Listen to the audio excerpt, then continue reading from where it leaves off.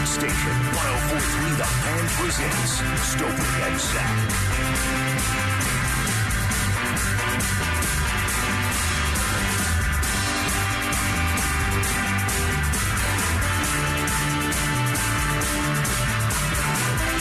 One year ago today, and actually it's almost like literally, and if you're listening live and not after the fact on the Stokely and Zach podcast, I think it came at, I think I timestamped it like on the air. It's like 11:40 something. Right now it's 12:04 in real time. 1 year ago today, James Marilat from DenverSports.com filling in for Stoke today. I was coming home from getting a sandwich. You were getting Jersey Mike's. Yep. I was eating before, too, at that point. Okay, yeah. Now you don't you don't eat until 2 o'clock in the afternoon, which is one of the strangest approach to health. Now, 11:43. Okay, so Kister just jumped in my ear. 11:43. So I was so excited when I heard you come on the air with that. So just to reset, like that morning, we got to remember we waited a year for the 2022 offseason because Aaron Rodgers flirted with the idea of leaving Green Bay 2 years ago. And then he did it again, and it was like, oh, he's definitely gone this time. Yeah. And the Broncos hired Nathaniel Hackett. So the momentum from the Broncos landing Aaron Rodgers, like it wasn't just us talking about it. It was on all the national shows, and I know you remember that all too well. The connection was so real. Hackett, wouldn't stop being asked about it. Hackett couldn't do immediate availability without the Aaron Rodgers question. It was like you couldn't separate the two. Yeah. And that morning, 365 days ago today, Pat McAfee, right before we came on the air, broke the news that Aaron Rodgers was staying in Green Bay. So we came on the air like so deflated, and we go to commercial break, and Stokely's like, hey, we're not sugarcoating it. Bad day for the Denver Broncos. And I remember the tease was, could it be a good day for someone else? And who is that someone else? Well, it turned out to be a good day for Russell Wilson. No. But who did I mean in that moment? It was like, okay, Aaron Rodgers isn't coming to the Broncos. Bad day for the Broncos, but it could be a good day for someone else. At the time, the Drew Lock thing was still alive. Oh, yeah. Okay, sure. And it was like, if it didn't look like they were going to get anybody else. Right. So it was like, okay, you had, what were they, 7-10 in that final year? So they weren't in a top pick. So it was like, are they going to run it back with Drew?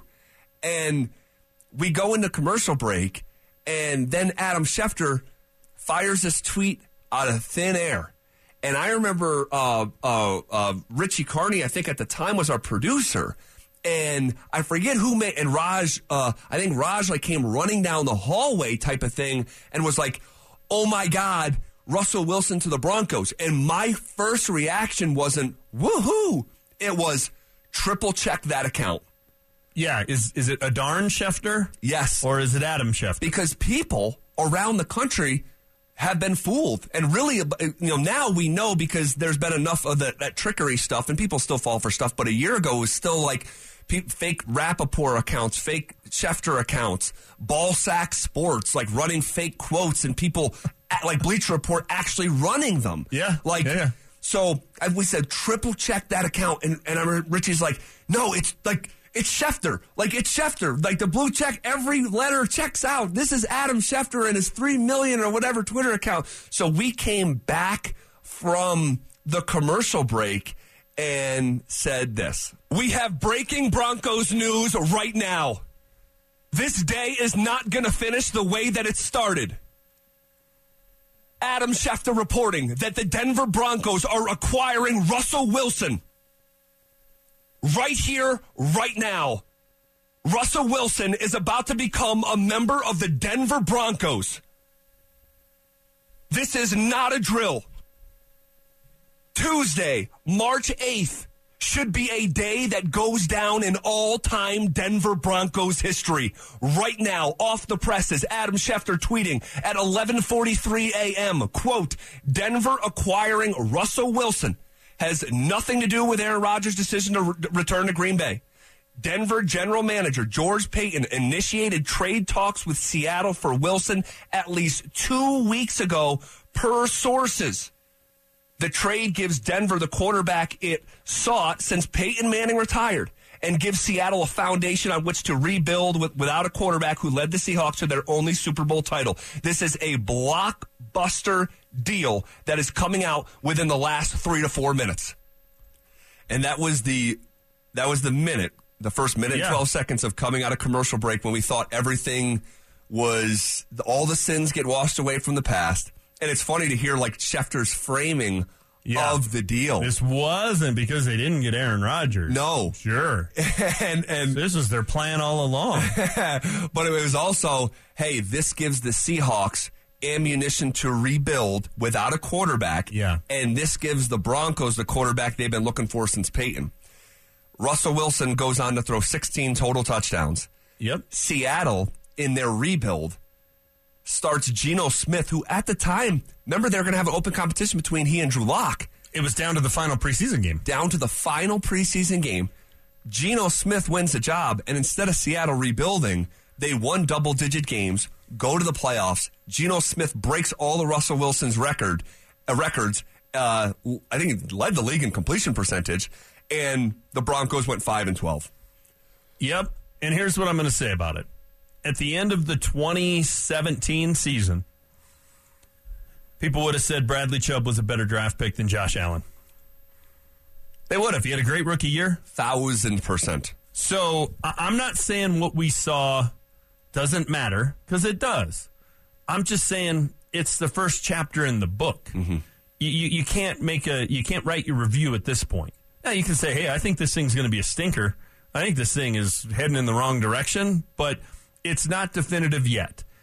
Would it shock me if Geno Smith comes crashing back down to earth and is the same player who washed out in New York and other places, and Russell Wilson, now that he has Sean Payton, the coach he always wanted, turns back into the guy that he was for a decade prior to last year? That would not shock me at all. In fact, I think those two things are more probable to happen than not probable to happen. I'm not saying it's 90-10, but I think it's 65-35.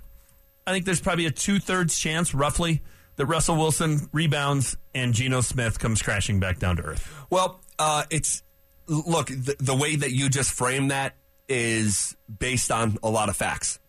Yeah. And we'll start with the Geno one. Like, what's more likely, that Geno comes crashing back down to earth, or he duplicates his season where he threw? I mean, Geno Smith was like top 5 in every statistical category.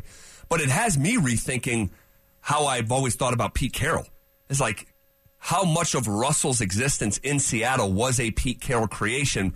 And I'm not saying that to reduce Russell down. Russell's the one out there making the plays. Russell put together a Hall of Fame career. I actually wonder if he can't figure it out this year, if he's playing himself out of it. Different question for a different conversation. But it has me, when I saw Pete Carroll do that with Geno Smith, no one could figure out Geno Smith. He's been in the league forever. And he did it to such a degree that it's like, okay, I know Russell was great in Seattle, but just how great is Russell? Just how great is Bill Belichick without Tom Brady? Yeah. And like, that's aging so poorly in New England, where Brady gets to validate his existence in year one. Russell's first opportunity in year one was such a disaster. It just has me rethinking everything about Russell. But going back to what's more probable, what's likely to the way that you shaped it, it could, the most likely result is probably somewhere in between. I don't know if we'll see Seattle Russ. I mean, Seattle Russ was throwing 35, 40 touchdowns. Are we going to see that again? My guess would be no, but is it going to be this bad? 16 touchdowns? I find that hard to believe too, because it was such a departure from what we saw for a decade. I think the guy we saw in the last 2 games of the season looked an awful lot like the guy we saw at the end of 2021 with Seattle, when the finger had totally healed. When he first came back from the finger injury, he wasn't right. He wasn't the same guy. But at the end of that year, he was pretty good. He was pretty darn good. I watched him in person against San Francisco that year up in Seattle, and it was a great game. It was like a 34-31 game, came down to the last drive. Yep. Like, he could have had 2 more touchdowns. Gerald Everett dropped one at the end zone, and it bounced up and turned into a pick, and fumbled one at the goal line. So that's 2 more drives. Like, they should have had 40 pushing a 50 burger against San Francisco, a very good defensive team. I think what we saw in the last 2 games was closer to that. I don't think you forget how to play football in 6 months. I just don't think you do. Why did it look like it at times? I think there's a couple of reasons. And I'm going to start with what was Russ's fault. I think he got away from Seattle and wanted to prove that he could be Drew Brees. 1,000%. If you follow the clues, that's not a hot take. It's not. That's what he wanted to do. Yeah. And he wanted to be a pocket passer, and so he bulked up and tried to be that guy, and he was going to stand in there and come hell or high water, I'm going to stand in here and throw the ball and not run and not take off and not make plays with my feet. And so you weren't being yourself. And anybody who's played any sport or done any job where you're doing something that's like, well, that's not me. That's just not how I play. That's not how I'm trying to be something I'm not. It's not going to work. It's just not. You got to be true to yourself. I think that was part of it. I think the most complicated offense ever assembled is how they described it when we're mashing up what Nathaniel Hackett likes to do and what Russell Wilson likes to do. I think their intent was good. I don't think they went into it with nefarious means. I think both people were like, hey, you got a lot of good ideas. I got a lot of good ideas. Let's put them together. Sometimes you can open that basket on Chopped, and it's a bunch of stuff. It ain't going to go together. Yeah. It's just a bad recipe. Yeah. And I think when you're back there, and this seems weird because there were two moments in the season where it's like, what on earth is he doing?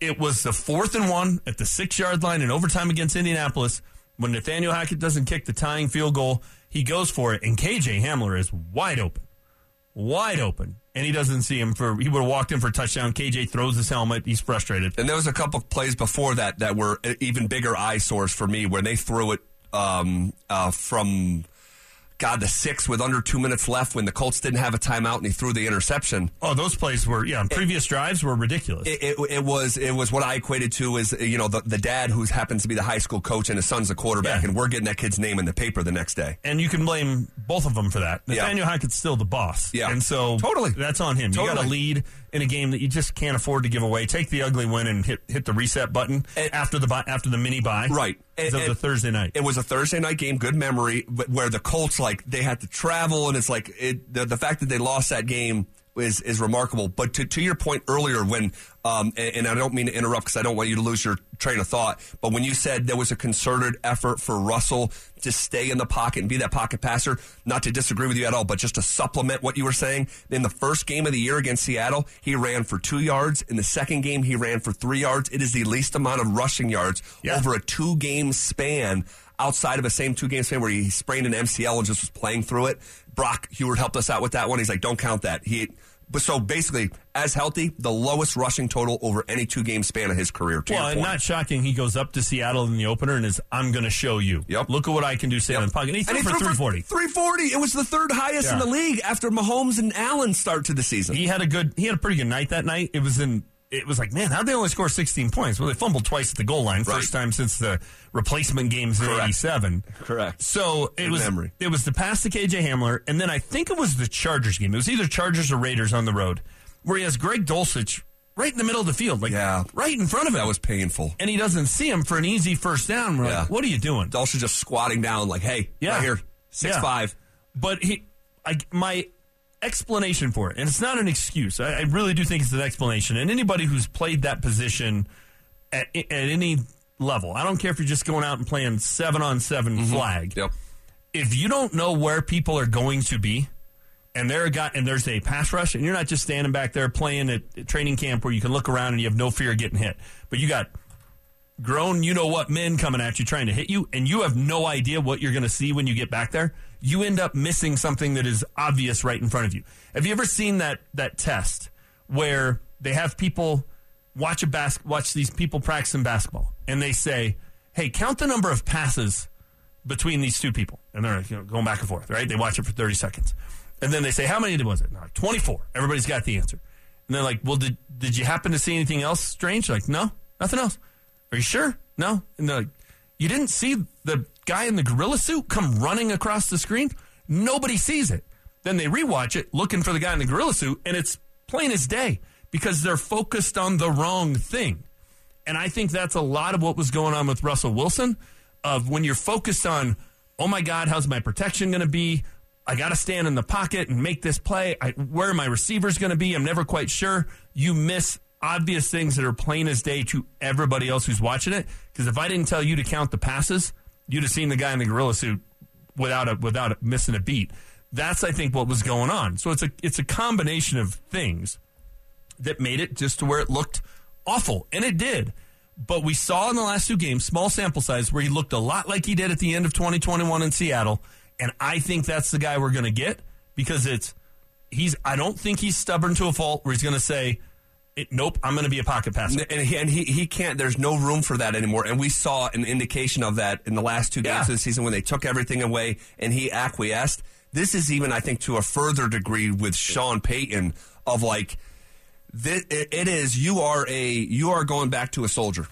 And he's the general. And whatever, if he says jump, you say how high. And that is actually what's best for Russell. But he was willing to give up his office, all that nonsense. Yep. But in a game that meant nothing, and he'd been banged up to whatever degree all year. Yep. He's out there running read options for 20-yard touchdowns against Kansas City. That tells me he's a guy that's willing to do what they ask him to do. Yep, whatever it takes. And that's it's almost recentering yourself. Like what matters the most? And when you can worry about like lofty goals when like the base of your pyramid is so established, but when you take away that base on which everything else is predicated on, you can no longer worry about Wednesday when it's Monday. Like you got to be where your feet are and just be in the moment. And Russell has always been about winning. And then I think he shifted his focus. And if you're just joining us, by the way, we're talking about this because 1 year ago today, the announcement was made that Russell Wilson was heading to Denver March 8th, 2022.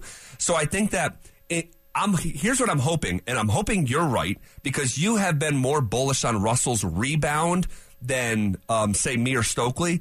But what I'm hoping is the most humbling experience maybe of his entire life recenters him and simplifies him and reminds him the point is actually just to finish with more points than the opposition when the clock hits 0. No doubt. And if you do that, you're going to get a lot of attention no matter how. It doesn't matter if you're throwing for 300 yards. You're going to get a lot of attention because you're winning. And you're going to make some plays along the way to help to the wins. And you're going to look up at the end of the year and go, man, I had pretty darn good stats. Yeah.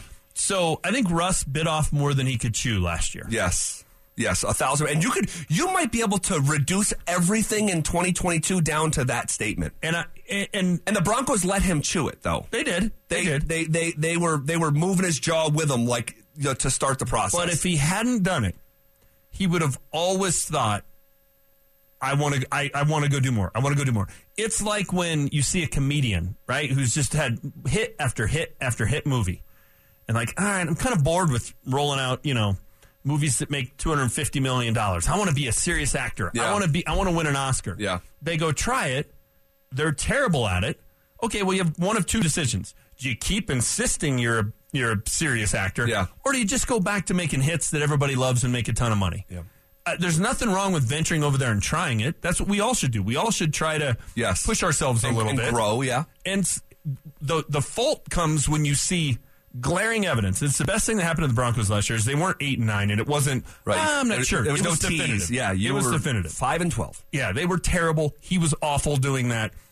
Okay, then you come back and get back in your comfort zone and in your wheelhouse and stick to it. That's okay. That's okay. Now, if he doesn't, if he tries to still be a pocket passer and, won't do things and has to have it his way, then it's completely on Russ at that point, and it ain't ever going to work. But I have faith in him. Putting a lot of stock in those last 2 games. I have faith that the light bulb went on, and he's going to go back to being his old self. Yep. I am, and I know you are too, but if I'm crafting an optimism picture here, an optimistic picture, I'm taking the last 2 games and I'm syncing it up with what I saw for a decade. Yeah, like exactly. What we saw for a decade was special, and that's why leading up to the point where.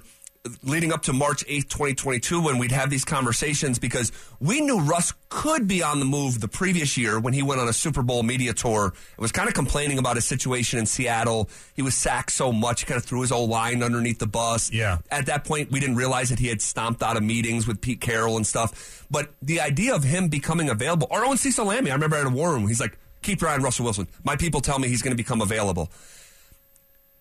it was unrealistic, but I remember saying, hey, why are we talking about Rodgers just being the 1A? Why not Russell? He's way younger. Why? But we kind of removed him because we thought that it was just unrealistic. That's why we dwelt so much on Rodgers. Like, you're not going to trade a franchise quarterback in his prime. With no solution in place. It's not like they were the Packers with Brett Favre and had Aaron Rodgers sitting there. Yeah, or even the selection of Jordan Love that, like, there's a person going to... There's a plan. There's a plan. Seattle didn't have that plan. I guess here's what I would just say to Broncos country who feels bad about it a year later. And I get it. But what is more likely to happen? That Russell Wilson turns back into the guy he was 14, 15 months ago, however long ago it was, based on what we saw in the last 2 games. Is that more likely? Is it more likely that Geno Smith replicates the one good year he's had? Is it more likely that Anthony Richardson turns into a superstar? Is it more likely that Aaron Rodgers goes to New York and, has a rebirth? Like, if you put all the options on there of what the Broncos could have at quarterback, the Drew Lock would have been great with Nathaniel Hackett, whatever option you want. To me, the best option still is that Russell Wilson, the light bulb went on, he figures it out, and he goes back to being the guy he used to be. I hope you're right. I think that's the best option. I want you to think, we're not going to have this conversation right this second, but I want you to think about something, and I want our audience to think about this as well. How did you define success in Denver under Russell Wilson 1 year ago? And how is it now defined moving forward, given what we saw this past year? Is it the same? Is it different? Is there somewhere in between? We'll circle back to that conversation a little bit later in the show. But in the meantime, there is an important and rather secret meeting happening tonight that could impact the future of something we're all very curious about. Hang tight. We'll dive into it next.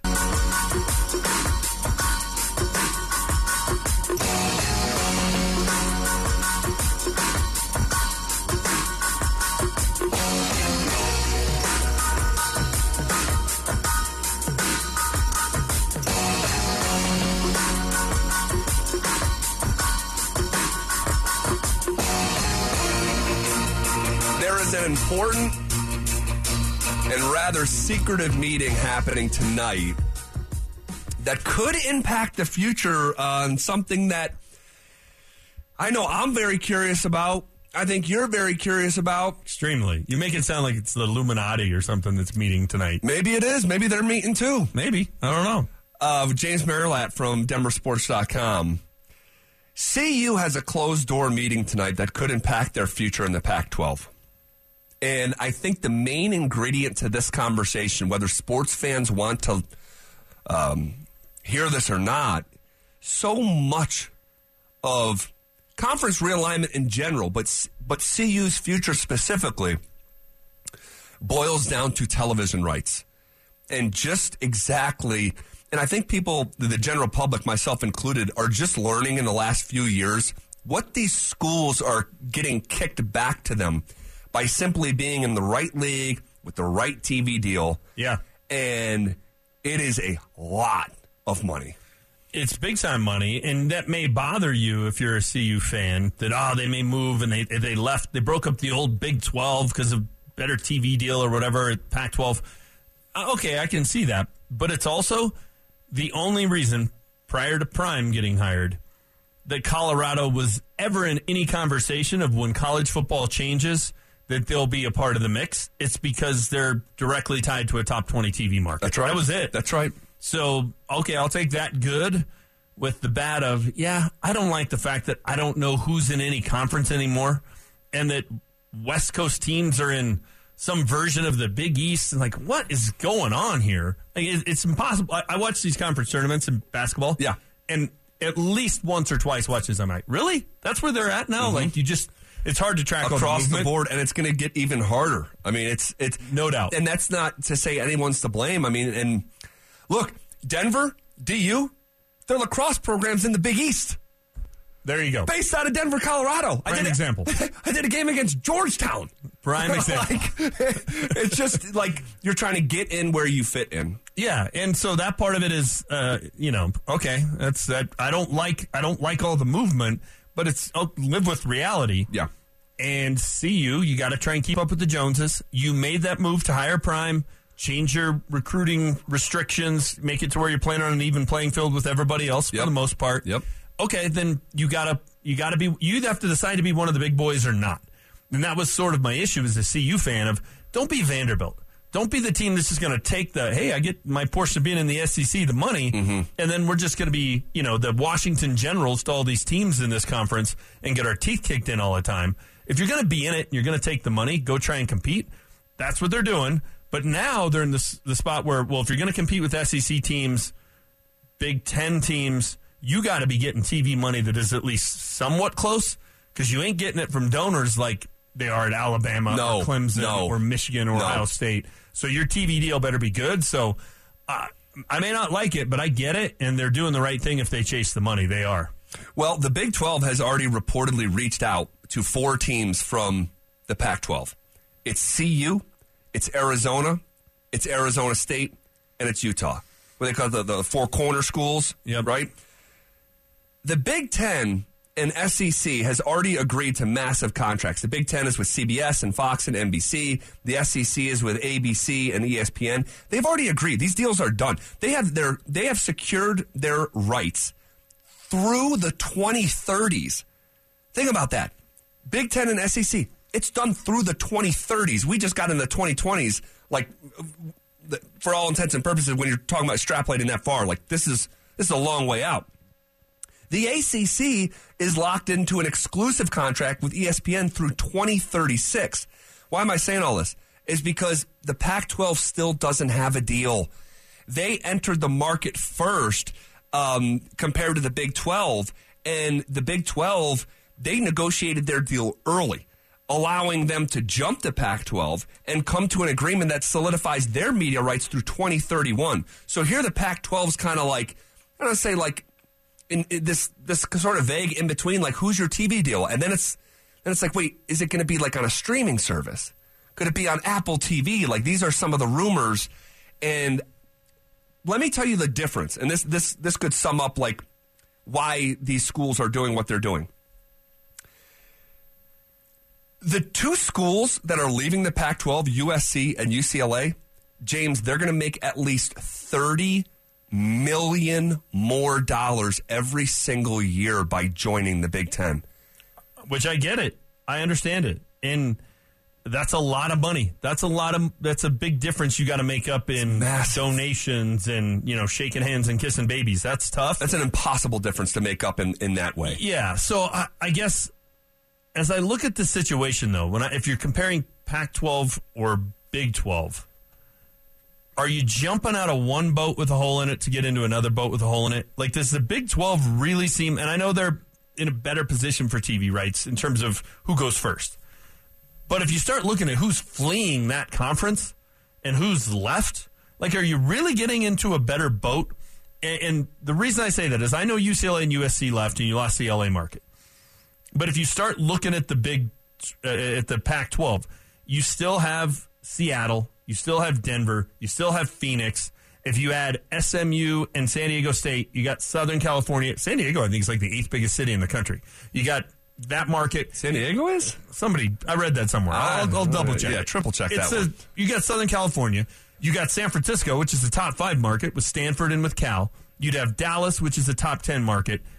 You can't tell me that combination isn't better than Iowa State and Kansas and whoever's left. I don't even know who's left in that conference. How is that a better footprint to go get a TV deal than what you could have with the Pac-12 if you just replaced UCLA and USC with SMU and San Diego State? And you're going to tell me San Diego's 28. Whatever. It's still a Southern California market. It's still a relatively big market, and Dallas is top 10. You got a bunch of top 20 markets in there. If they can't negotiate a good TV deal, then the Pac-12 commissioner should be ousted. But here's the other thing. I do think this is going to set up eventually. SEC is going to be 16 teams. Big Ten is going to be 16 teams. And there are going to be 16 teams essentially west of the Mississippi. I feel like you're in a better spot to make that the Pac-12 and be a part of that. And then you look at the regionality of it, right? What east of the Mississippi, the northern half is Big Ten. Southern half is SEC. And then everything west of the Mississippi is Pac-12. Just being that. I don't know why this is so hard to figure out. So as a CU guy, no, by the way, a little house cleaning here. There's no house cleaning. San Diego is the 8th most populated city in the United States that surprised the hell out of me because it surprises me, actually. When you called me on it, I'm like, how do you not have an NBA team? How do you not have a football team? How do you not have a hockey team? They have the Padres. They have the Padres. That's it. Wow. No, it's shocking. But, okay, so those markets, though, Dallas is what, 5th, 6th, 7th? Yeah, yeah. So you could add 2 top 10 markets. You lost L.A., which I know is number 2, but it's kind of a crappy sports market anyway. And both the teams were from one market. So if you can give me 8 and 5 as opposed to 2... So as a CU guy, here's my question. As a CU guy, you're a graduate of CU. You hope what's best for the program in all things. Would you rather see them just stay in the Pac-12? You don't want to see them move? I liked the switch. Okay. I like playing Arizona and Arizona State and Oregon and Washington. I like looking at the schedules, and even though I don't go, making my hypothetical road trips in my head as opposed to Ames and, Stillwater and places like that. So, yeah, I'd prefer they just stay. I think it's trying to live in the past, and the past is gone. Texas isn't there. Nebraska's not there. Is Oklahoma staying, or they're bailing? Like, I can't keep track of it all. Yeah, they're bailing, too. It's Oklahoma and Texas are leaving. Correct. So what is the conference once those 2 teams leave? Like, what are you joining? I think it's TCU. It's Kansas State. I'm out. You're getting out of a leaky Texas boat Tech. to Oklahoma get into State. the Titanic. I don't know. No, I think the Big 12 is a better sports conference in general than the Pac-12, especially when USC and UCLA leave. Basketball-wise, it's number 1 right now. It's the best. And then when you think about football, you're still talking about West Virginia, Baylor, Oklahoma State, Texas Tech, TCU, who was just in the playoff. Arizona's a good basketball team. UCLA's number 2 in the country, although they're leaving. You're probably right. I think it's a tick ahead. You're probably right in terms of basketball, especially once the landscape changes. To me, the Big 12 has been the conference that everybody thought was going to go away for a decade, and they're still alive. They're on life support. And by the way, just more house cleaning. The Big 12 is adding Cincinnati, the Bearcats. They're adding BYU, and they're adding Houston. And Houston's really good in basketball. Really good. But that is, and maybe this is just the old wish it was the way it used to be part of me coming out, but that is such a hodgepodge. Yeah, it is. It is. Like, I'm not going to tell you it's not. I mean, like Maryland's in the Big Ten. I know. And Rutgers and the teams that nobody cares about that are in there, but they just have them for the New Jersey market. Yeah. The Baltimore and D.C. markets. And they're in it because of the TV deal. Just add San Diego State and SMU and call it good. I'll say this. If they stay in the Pac-12, if CU stays in the Pac-12, that's your quickest path to being in the college football playoff, especially once they expand. Yeah. And then that's 2 more places I'd want to go. Who doesn't want to go to San Diego and to Dallas? I want to go to both. Be fun. So, all right. Good conversation there. We'll see. I have a feeling there's going to be some news leaking out of this meeting later tonight. I'm going to take the fact that you mentioned that they were the 8th most San Diego was the 8th most populated city in the country as a semi-apology. No, because you gave me a dirty look like, I can't believe you just said that into a microphone. It and then circled back and told you were right. That was your way of, no one likes being right more than you. That was your way of apologizing. Anyone I've ever met. So apology You'd accepted. rather watch things burn and be right than keep them standing and be wrong. Okay. Is there a potential for a bad tone to be set from new Broncos ownership to this fan base over the next 3 weeks? Hang tight. That's next. It's Stokely and Zach on Denver's Sports Station, 104.3 The Fan.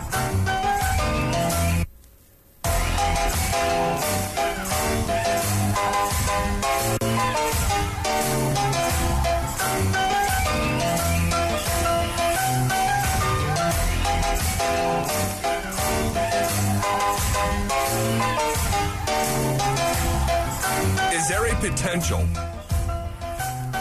for a bad tone to be set from the new Broncos ownership group, the Walton Penner family ownership group? The WP Fog. I call them the Whip Bog.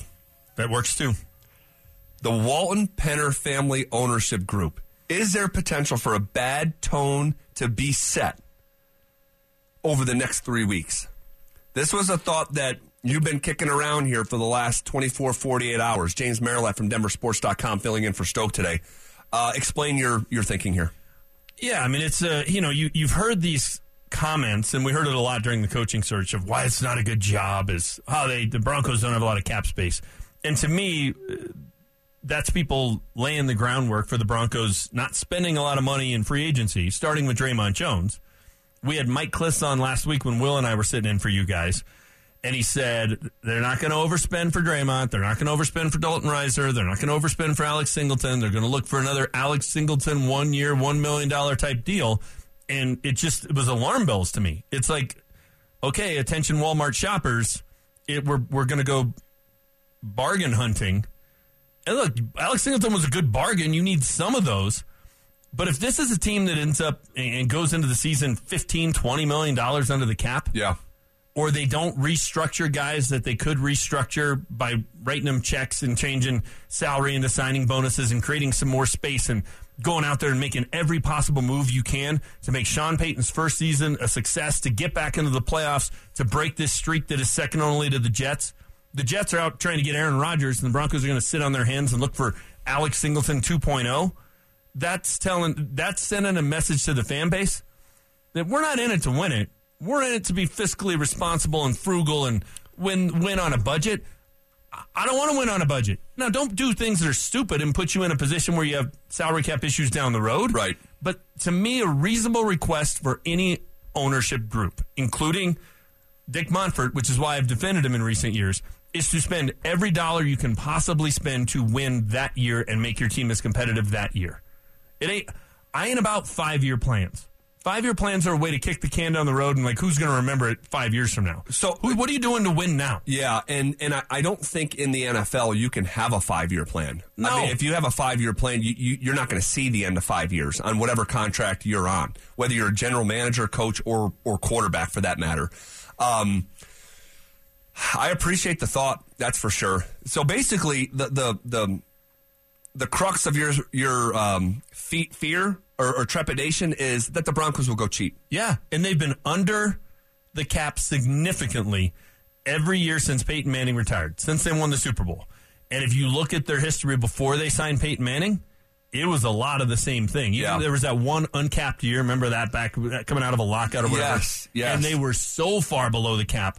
So really, for 15 years, other than the 4-year Peyton Manning window, it's a team that's been relatively cheap. And we've heard nonsense like, well, so why do you think that is? I think a lot of it was at the beginning, in the new rules of it, it's cash is king. And Pat Bowlen, he was worth a lot of money, but it was tied up in the value of that franchise. That's right. It wasn't, hey, he's just got, a ton of money in other places that he can write checks and beat people out with signing bonuses. And that's how a lot of teams early on, when free agency became a thing, was we'll just give you a bigger signing bonus, more money now than everybody else. Right. It's the guaranteed money part of it. You got to put it in escrow. You got to write a big check. That's right. That's tough to do. I had someone within the Broncos, too, and I figured you would answer it like that, and I think you're spot on to why the Broncos, especially, 10 years ago, or from whatever year to very recently, where the NFL started to just rake in money. Yeah. Someone told me within the Broncos, and you probably know this to be true, I know you worked over there for a little bit, that Pat Bowlen and the Denver Broncos had to take out a loan for a $2 million signing bonus. Not in 1990.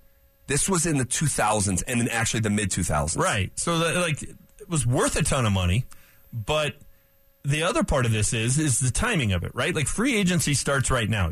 Or next week. Yeah, 1 week from today. You start writing checks. Season ticket renewals, and I don't know if I think they're still this way, are later in March. You can pay half of it in March, and you can pay half of it in June. At least that's how it used to be. So the cash doesn't come in. So that $2 million loan might have been for 2 weeks. Right. But you still needed to have the cash to write the check for the signing bonus. Right. That's how strapped they were. Yeah. They made money, but cash flow is different than turning a profit. And they had cash flow issues. So I think that was part of it. And then I think in recent years, it's been... And this is not a knock on Joe Ellis. I know he's right up there with Russell Wilson. He's the guy everybody likes to throw jabs at. But when you're in his position, it ain't your money. If I'm the owner, I can decide to overspend. If I'm running it in place of that person and I have a fiduciary responsibility, I don't have that option. I gotta operate at a certain level, and so they couldn't overstep their bounds. Jerry Jones can decide to leverage himself if he wants to, right? Joe Ellis didn't have that choice. He didn't have that option. So now that should change. You have a team that is owned by somebody who has unlimited funds. For all intents and purposes, that's exactly what it is. They can outspend anyone and everyone. They're worth more than every other NFL owner combined. Think about that. Where the gap between them and David Tepper, the gap is as much as every other owner combined, let alone combining them. I mean, they're the richest owners in the history of the richest league we've ever seen in American sports. Yeah, so the money is no object. And it's their money. If they want to be in the red and overspend, who cares? Yeah. That's their choice. They have no fiduciary responsibility. And we see owners do that in sports. We see it overseas with soccer. We see it with the New York Mets. Steve Cohen, I don't give a damn. I'm in it to win it. Yep. I bought this team to win, not to have a team that's winning 82 games. You know who else is like that is the Golden State Warriors, who over the last few years, max deal, they are in it to win it, and their tax bill comes and it's like $70 million. And they don't care. They don't care. They don't bat an eye. So that's why I look at it and say, well, the Broncos now, the excuses or reasons, I mean, some of them I think were valid reasons. I don't expect Pat Bowlen to spend money he doesn't have. Right. I don't expect Joe Ellis to, break his fiduciary responsibility. But those things are gone now. Those restrictions are gone. You should be able to spend money that doesn't, again, put you in a bad spot 3 or 4 or 5 years from now. Yeah, you don't want that, but you got to find that intersection. And to me, if they're once again go into the season $12 million below the cap, and I heard somebody, and I won't use his name, but tried to explain that away to me of, wow, they got to leave some room for, in case guys go on injured reserve and they got to sign some guys.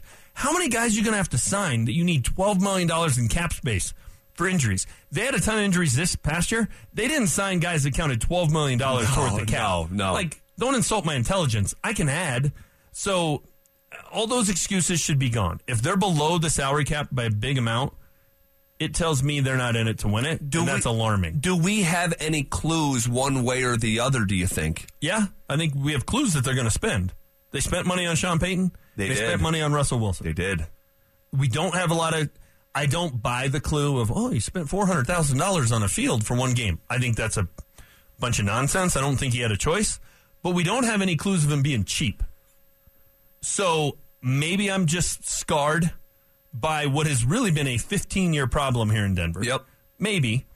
And I'm taking out past relationships on the new person I'm dating and Greg Penner. But I want to see it. I want to see evidence that they're going to spend. And what I've heard and what they're doing with Draymond Jones and what they're doing with Dalton Reisner just makes me think, okay, I'm worried. I'm worried about it. And it would definitely start things off on a bad foot. This is their first offseason. This is their first true offseason. And I think it very much, I know you agree with this by the way you answered that question. We are still in a gathering information period about the Broncos' new ownership. But I think this offseason will set a tone one way or the other, and we will start to learn by their actions who... Did they sit through those games they sat through last year? And there's two reactions to that. It's, by gosh, I'm going to spend every dollar I have to spend so I don't spend 17 Sundays like this next year. Or is it, you know what, go make this thing profitable. I'm going to go play Pebble on Sundays this year. Either option, if you're that guy and you're worth that kind of money, you could talk yourself into either one of those. If you're a Broncos fan, you better hope it's that ticked him off and he ain't spending 17 more Sundays watching 12-9 games. I know that was a Thursday, but you know what I'm saying. Yeah. Well, hopefully that's the case as we continue to learn about the Walton Penner family ownership. What'd you call it? The whip fog? The whip fog. That's better. James Marilat from DenverSports.com filling in for Brandon Stokely today. If Russell Wilson and the Broncos don't figure it out this year, could there be another factor that will make it sting even more? That's next.